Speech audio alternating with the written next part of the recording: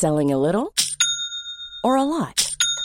Shopify helps you do your thing however you cha-ching. Shopify is the global commerce platform that helps you sell at every stage of your business. From the launch your online shop stage to the first real-life store stage, all the way to the did we just hit a million orders stage. Shopify is there to help you grow. Shopify helps you turn browsers into buyers with the internet's best converting checkout. 36% better on average compared to other leading commerce platforms. Because businesses that grow, grow with Shopify. Get a $1 per month trial period at shopify.com/work. Shopify.com/work. In a sudden flash, it all comes clear. It's a eureka moment, an epiphany. Hi, I'm Marcus Smith, host of the Constant Wonder podcast. The world offers marvel, meaning, and mystery around every single corner. In nature, art, science, culture, history, we talk everything from bees and beetles to obelisks and asteroids. Experience the thrill of transformative encounter. We'll bring more wonder to your day. Listen to Constant Wonder wherever you get your podcasts. Hello and welcome to another episode of History Hack. Alina, who have we got with us today? Today we have Melanie Back-Hansen, who's a historian, a writer, a research consultant and a speaker specialising in the social history of houses across the United Kingdom. Melanie is a research consultant for A House Through Time and has co-written a book to go with the series, which is due out next month. Yay! She is also the author of House Histories, The Secrets Behind Your Front Door and Historic Streets and Squares, The Secrets on Your Doorstep, which sounds absolutely epic.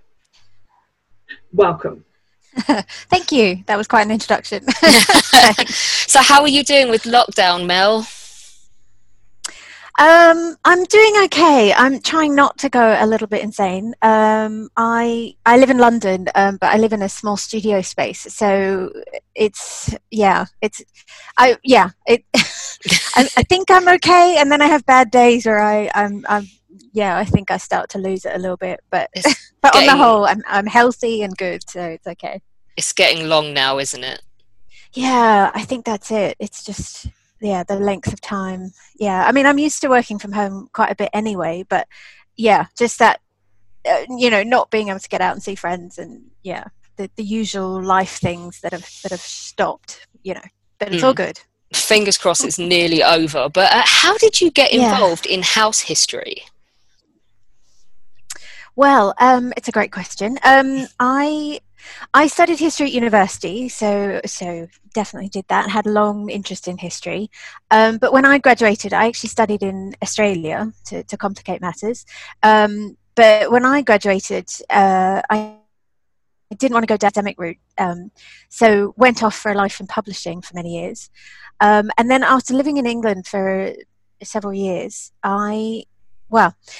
basically there was an opportunity, and when it was first advertised, it was very mysterious, but it was an estate agent who actually wanted someone who could research history, obviously, but also had marketing and PR experience, which is what I'd been doing in publishing. So I just had the sort of right combination of skills, and the next thing I knew, I was, the first and only historian to be employed by an estate agent, and it all sort of kicked off from there. So I've always had a love of history, but sort of combining that with the skills then meant I had this unique role. And my sole purpose with the company was to research the history of houses in order to promote them for sale and let. So, it was a great combination. That's brilliant. That's and incredible. So different as well.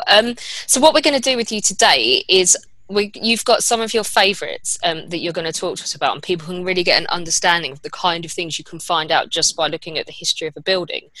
So we've got a list of addresses to go through with you. Alina, what's our first one? So we're going to go to the Cotswolds and look at Holtham House. Okay, Holtham House. This is definitely one of my favourites. It's situated in a tiny Cotswold village, and it's one of those ones that it's obviously it's got the sort of Cotswold stone and it's got the picturesque appearance, but obviously it had a rural heritage. But through delving through the records, this extraordinary stories just evolved and came to light. And I managed to, through a lot of different researching, it was one of those ones where actually it was formerly in Worcestershire, now it's in Gloucestershire, and then the archive materials spread all over the Midlands. So actually ended up in Birmingham and Gloucester and all sorts, trying to find the deeds and trying to find records. But I managed to find this elusive deed that dated to 1694, which revealed the history of the house back to 1586, which is, as a historian, it's like gold dust. It was brilliant. I was one of those people in the archive just going, because it was just brilliant. And it told the story of pretty much to when the house was first built, and also who the occupants were. And it was a farming family with the name of Joyce, and they'd been in that area for many years. But in 1588, the owners, who at the time were the Bishops of Worcester, they granted the house and the property and the land around it to Queen Elizabeth I. So of course then you get that, the Queen, So of course the owners loved it, but then she didn't hang on to it for very long, and she passed it to her physician at the time, who was a man called Dr. Lopez, and he kind of had quite a story of his own, and he had sort of came from Portugal and had connections to Spain and Portugal, and obviously being 1588, this is the time of the Spanish Armada and all sorts of court drama with the Spanish and Queen Elizabeth I, and so he himself got embroiled in sort of, all sorts of espionage, and even to this day they're still uncertain about how much involvement he had, if any, but he was later accused of trying to poison the Queen, and taking a large sum of money. He was arrested, he was put on the rack, he was it was literally like something out of a Tudor soap opera, but it eventuated that he was found guilty, and he was executed. So meanwhile, you've got this country house in the middle of the Cotswolds, rural Cotswolds, and it opens up this whole story about the Queen and the Elizabethan court and espionage and treachery and treason. And so he obviously lost the property, and through a very roundabout turn of events, it actually went back to the Bishops of Worcester, who then gave it back to the Queen. So a very complicated ownership story. But it then evolved about 100 years later. 200 years later, sorry. It was owned by a man called John Wheatcroft. And he was sort of a prominent gentleman farmer and from a local family who dominated a lot of the land ownership at that time. But he then went to France and established himself as a very successful merchant. And it turns out that he was in Le Havre, the port town, in the 1780s, 1790s. And obviously this is the time of the French Revolution and the terror, and there's all sorts going on. But he continued to prosper and had quite a lucrative business going on. But meanwhile, he seemed to just get really buddy with a lot of very famous names. And I think he and his family were prominent in Le Havre. And he also rented rooms. And it turns out he became very good friends with the future president of the United States, Thomas Jefferson. And there's lots of letters and diary entries that talk about their friendship. And even after Thomas Jefferson and his family went back to the States, they continued to correspond and were very friendly. Again, this owner of a country house in the Cotswolds suddenly is friendly with the American president. But then at the same time, this John Wheatcroft, he became friendly with Mary Wollstonecraft, who was also in Paris and then in France at the time. And she became pregnant with her first daughter, Fanny, and gave birth in Le Havre. And John Wheatcroft and his wife were actually witnesses to the birth and were on the birth certificate. So this extraordinary turn of events, every time I discovered something, it was gasping, jaw dropping. Yeah, and that's just part of the story. So there was so much more to this house. Obviously, you've got hundreds of years of history, and that's just, I bet the owners loved you. Oh, totally loved it. Yeah, absolutely. And that was, they also love the fact that Lopez, the physician to Queen Elizabeth, he was apparently the inspiration for Shylock in Shakespeare's Merchant of Venice. So of course the current owners, they just loved the fact that we had Queen Elizabeth I, then there was Shakespeare and Shylock, then there was Thomas Jefferson, and the whole thing, they just were in raptures. So it was brilliant. That definitely does sound like a once in a lifetime one.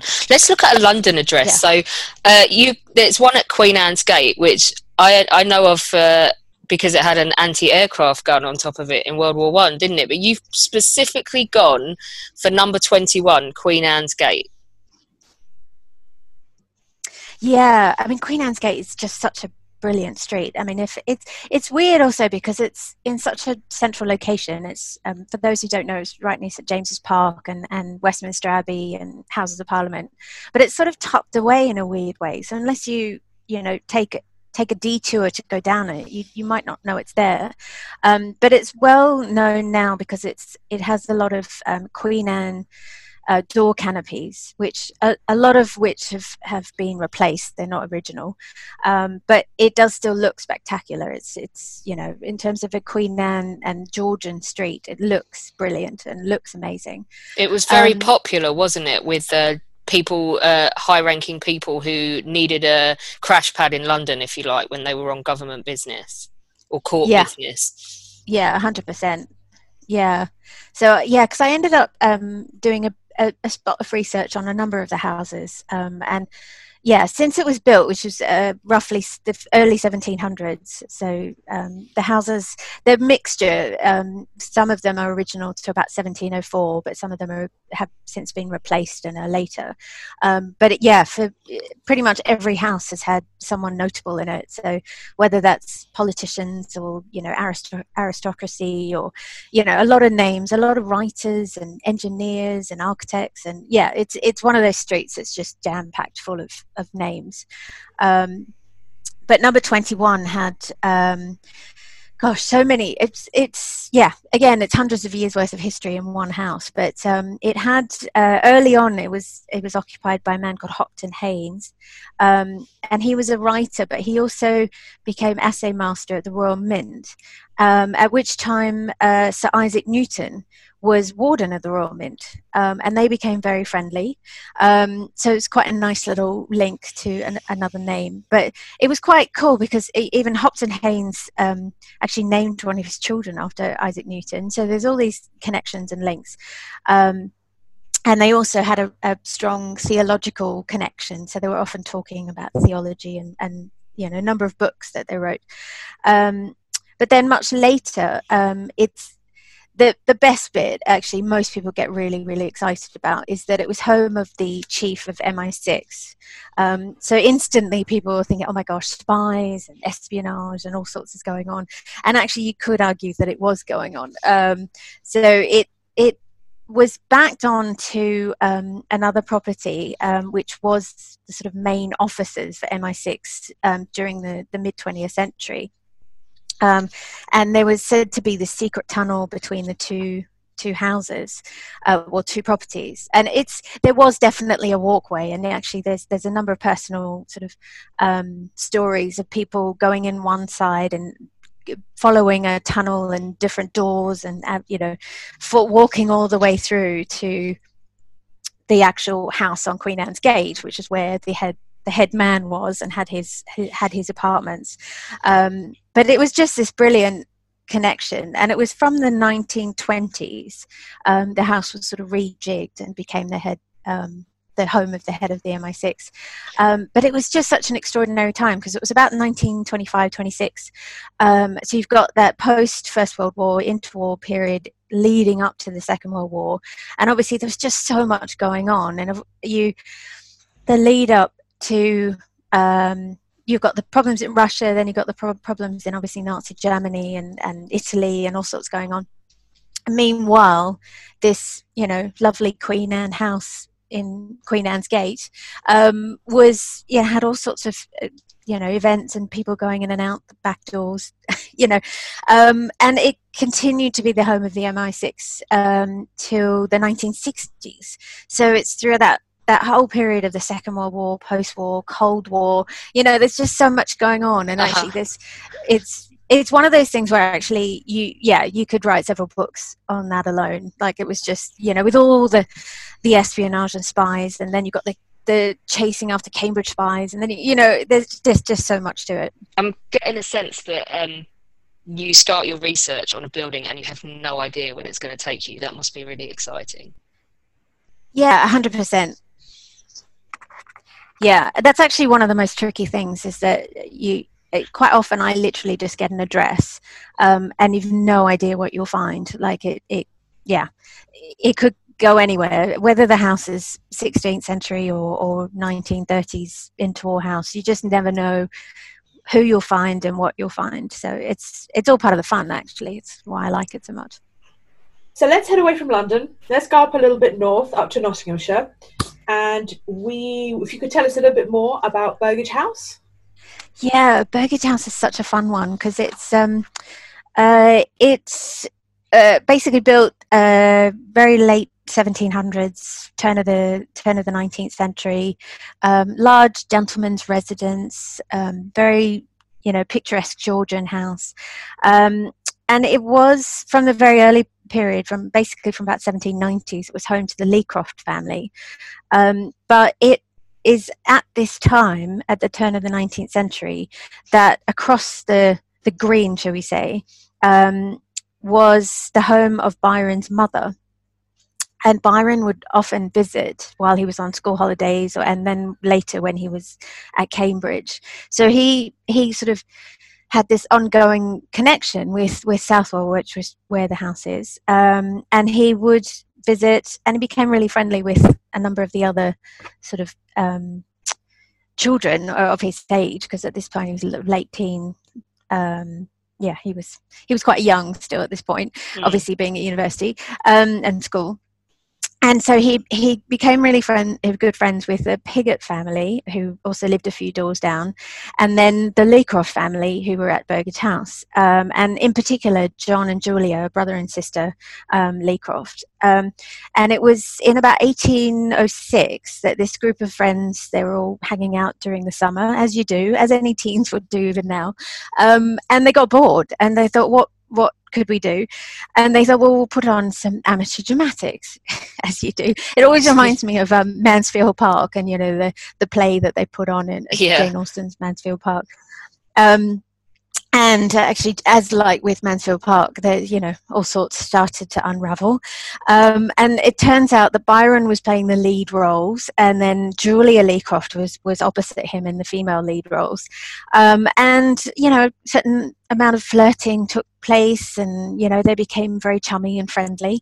And so much so that they became the talk of the town, and everyone was talking about Byron and Julia Leecroft. And Julia's family pretty much assumed that this was going to lead to marriage, of course.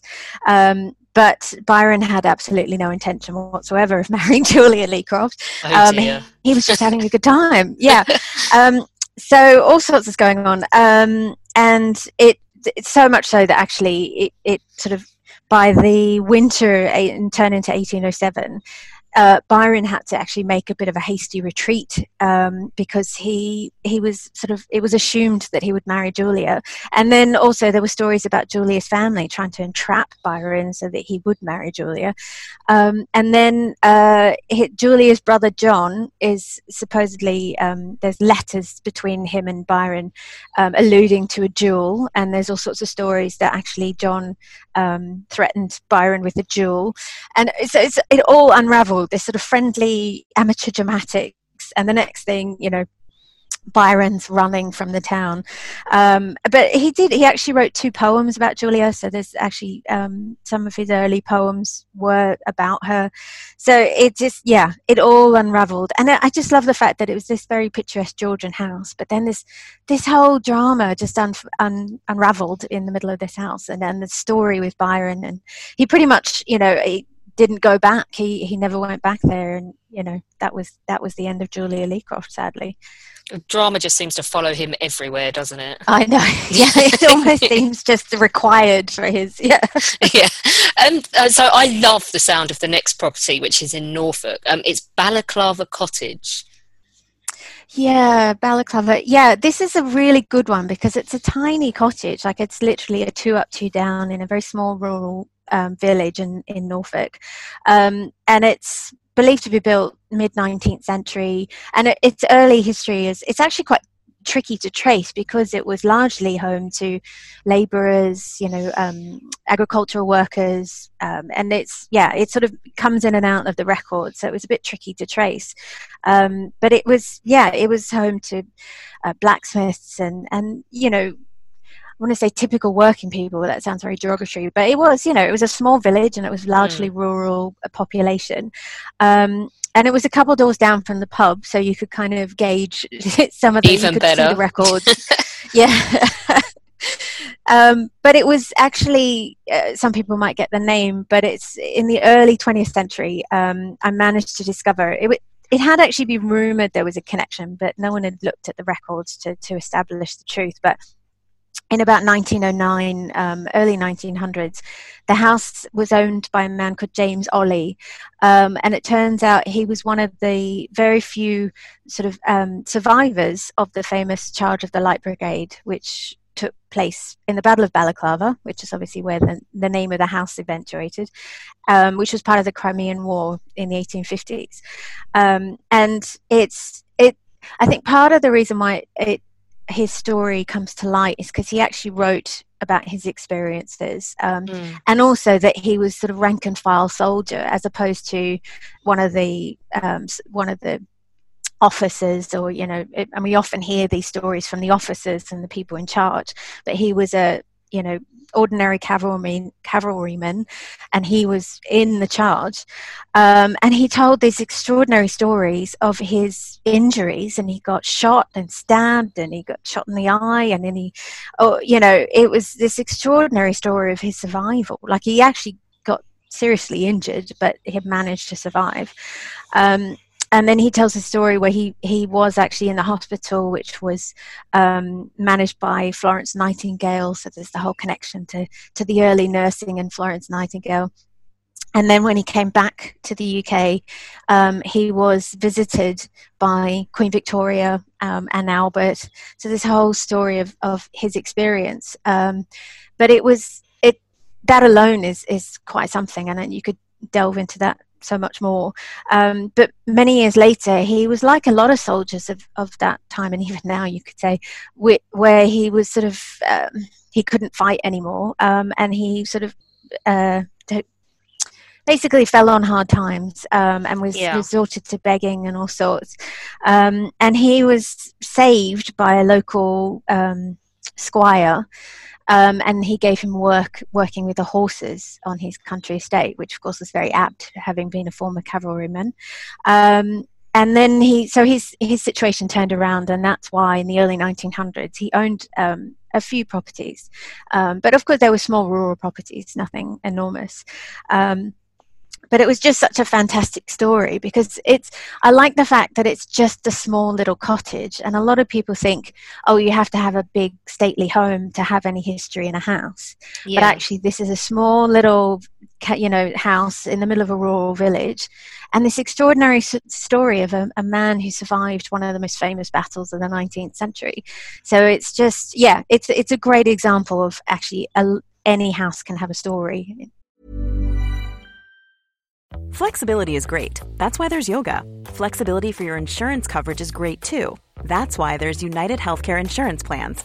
Underwritten by Golden Rule Insurance Company, United Healthcare Insurance Plans offer flexible, budget-friendly coverage for medical, vision, dental, and more. One of these plans may be right for you if you're, say, between jobs, coming off your parents' plan, turning a side hustle into a full hustle, or even missed open enrollment. Want more flexibility? Find out more about United Healthcare Insurance Plans at uh1.com. Burrow is a furniture company known for timeless design and thoughtful construction, and free shipping, and that extends to their outdoor collection. Their outdoor furniture is built to withstand the elements, featuring rust-proof stainless steel hardware, weather-ready teak, and quick-dry foam cushions. For Memorial Day, get 15% off your Burrow purchase at burrow.com/ACAST and up to 25% off outdoor.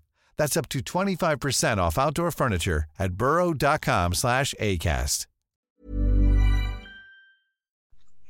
I like that one. I like that it's a little small one, but we're going to go much bigger and grander now, aren't we, Alina? Exactly. I was about to jump in there and say, we're talking about some beautiful big houses. If I say the word Bath, everyone knows where we're going to go with this one. So the Circus, number 11, tell us about it. I'm a massive fan of Bath. It's one of my favourite places. I researched a few houses in Bath, and the Circus is obviously one of the most famous spots, apart from the Royal Crescent, it's one of the most visited parts of the city. But it's built mid-1700s. Obviously, a lot of people will know that the design was by John Ward the Elder, who had such a massive impact on Bath and its now sort of architectural history.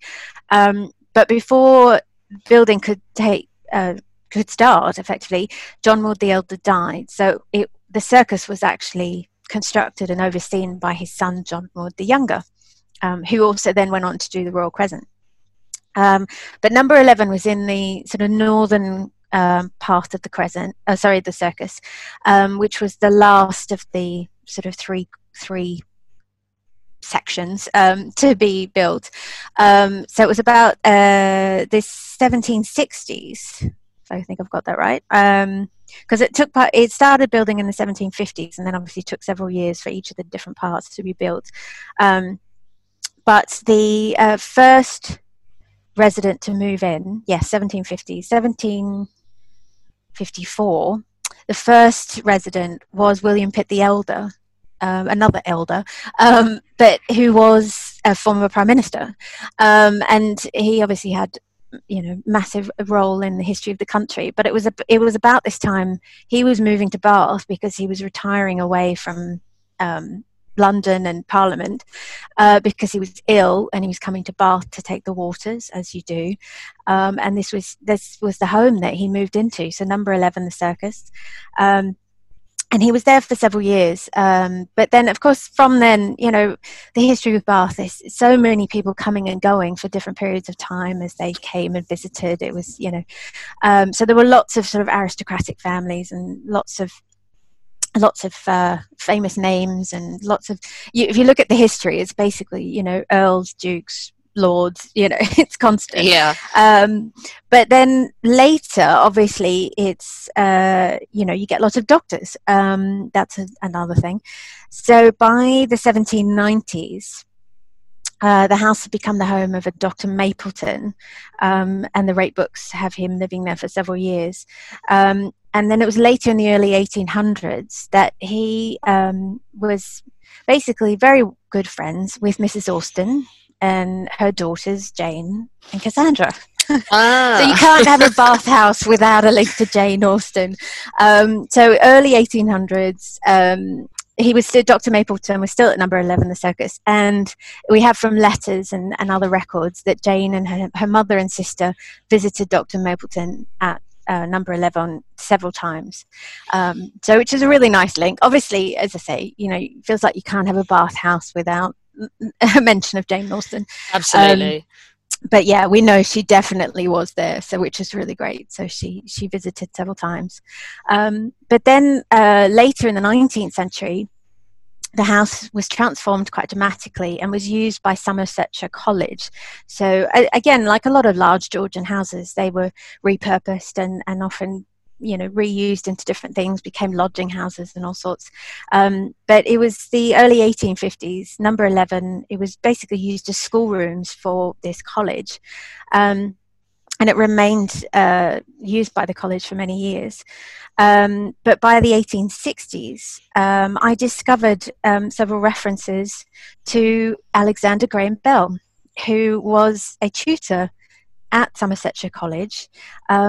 And actually, he's recorded as sort of undertaking several tests in telephony. I can never say that correctly. And before he actually sort of definitely invented the telephone. So meanwhile, you've got Jane Austen, you've got the early Prime Minister, but then you have Alexander Graham Bell shortly before he invents the telephone. And so that was a really fun one, because when houses become institutions, it can be very easy to sort of disregard them and dismiss them and say, oh well, no, there's nothing interesting to be found because it was just a school or it was just this. But yeah, little did I know that a tutor, one of the tutors, was one of the most well-known inventors in history. So that was brilliant. So I love it. Yeah. Let's do a couple more. Let's try Kent. So Nash House in Tunbridge Wells. Yeah, this is one of the ones actually, because it was built about 1690s, and again it's got hundreds of years of history, but because it was connected to, again, another watering place, it had many people coming and going through its early history, or actually through most of its history, but also one of the key things was its name changed so many times. Literally, it had a different name or number through each generation. So it actually had about 7 different names and numbers. So tracing it was quite a challenge to make sure you had the right house. And then it also was divided. So originally it was one whole detached house, and then it became 2 separate semi-detached houses. So then you have to divide, trying to work out which house was which and who was at which, and then the numbers changed. So that was quite fun. But it, along with a lot of houses, it was obviously built to, at the time of Tunbridge Wells exploding as a popular watering place and people coming to take the waters. So actually a lot of its history was as a lodging house, with people coming, visiting for a certain period of time through the season to take the waters. And then later it was thought, the current owners were sort of assured that it had a link with Beau Nash, who was the master of ceremonies, and obviously had a link with Bath as well. Very famous man. And they were told, yes, it has a link with Beau Nash. Yes, of course it does. But in the research, you could sort of say that perhaps he visited. I didn't find any evidence of it. And then it's discovered that actually it was only named Nash House after the Second World War. So you're talking, 200 years after, or if I've got my dates right, but many years later, after Beau Nash was even there. And which happens quite a lot, especially during the mid 20th century. You get a lot of sort of romantic house names and things. But it's, it had some really fun links with particularly women. And actually the current owner, who's a writer, she actually loved the fact that it had a lot of connections with women. And a lot of the owners were either widowed women or independent women. And they lived in the house for many years and not only raised families, but actually sort of established themselves in Tunbridge Wells, which I thought was really fun. And then in the 20th century, it was used by the Women's Voluntary Group. And during the First World War, they held training for women specifically to help with the war effort. And that involved everything from medical assistance to actually if for any reason Britain was or England was invaded, that they'd be ready with their skills to sort of defend the nation. So there was all that sort of thing going on. And it actually later in the First World War, it was taken to be used for military purposes. And it became very difficult to establish exactly in what way it was used. And all the references just say that it was used for military purposes. So it's a bit curious, but it does appear that it was probably just used as a base because of the location in Kent. It was used as a base for a military office, shall we say. But it had all sorts of stories, and a lot of a lot of famous names in Tunbridge Wells as well. So 18th and 19th centuries, a lot of the owners were people who made a real mark on Tunbridge Wells during those times, including one who later established a department store in Tunbridge Wells, and for years it was the department store in the middle of Tunbridge Wells, and the house was occupied by the owners. So yeah, lots of it's one of those ones where actually there are just so many people, it's actually quite difficult to talk about them all, because hundreds of years of different people coming and going, but yeah, really, really fascinating, and its position within the centre of Tunbridge Wells from when it was a famous spa town to what it is now. So do you know, you can always imagine when it says for military use, my imagination goes absolutely wild with what it could have really been used for. Yeah, I know. It's the same with a lot of records where it doesn't say specifically, so you're trying ever so hard to read between the lines and think, oh, what was it? What does that really mean? What was actually going on? So, yeah. Exactly. Right. So let's move on to Devonshire and the Chantry, if I've pronounced that correctly. Yeah, Chantry is brilliant. It's such an amazing house. It is actually the oldest house I've ever researched. It was built in the 1490s. But what I love is actually it's still got a lot of original Tudor features that are still, and actually the house today is Grade 1 listed. So in terms of sort of residential house, that's very unusual. Most residential houses are a Grade 2 or Grade 2 star, if anything. So the fact that it's Grade 1 listed is amazing because it has these original Tudor features. But it was built as a chantry house by the then lords of the manor, which was effectively a house for a priest to pray for the souls of their benefactors and their sponsors. So at a time when obviously the country was Catholic and actually had very different religious practices, but also the fact that the country was dominated by religion in its different, both sort of municipal and religious practices. So 1490s, they established this chantry house, and then they're assured of their place in heaven because they've got a priest praying for them. But then obviously 16th century comes along, you get the dissolution of the monasteries, and then after that the dissolution of the chantries specifically. And so the house loses its purpose. And it becomes a gentleman's residence, and it was owned by the Marwood family, who were lords of the manor for hundreds of years. But they also became quite prominent because they ended up as being royal physicians as well, royal doctors. So the eldest, Thomas Marwood, he was a physician to Queen Elizabeth I, and then his grandson ended up, another Thomas Marwood, same name, ended up being physician to James I and Charles I. So they obviously had their royal links, and the aristocratic owners had all their famous connections. But meanwhile, the house itself was a gentleman's residence, and actually then as the years passed, it became just a farmhouse, which I always find quite fascinating, because it became a farmhouse that no one did it up, and it's quite often the case with smaller cottages or older houses that they become occupied by sort of those down the social classes. But it means that the house isn't done up. You don't actually lose the historic features because they can't afford to do it up. So those period features and historic features, they remain, and it continued to be a farmhouse for hundreds of years. Until the 20th century. And so it survived with all its original features. And it was added on. Actually, one of the fun things was it was extended in the 1930s, which I find funny because it's literally hundreds of years later.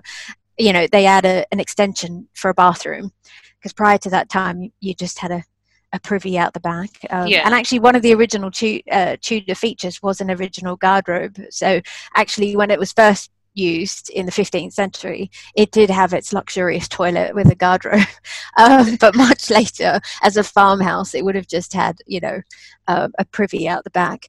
But the 1930s bathroom was added. And when I went to visit just a few years ago now, but the 1930s bathroom also hadn't been touched. So you had this extraordinary combination of a Tudor house, which had an oak spiral staircase and an original timber ceilings and timber bosses, and then next door you've got this 1930s original bathroom, which was actually extraordinary. So I liked both parts, but obviously you got, hundreds of years between them.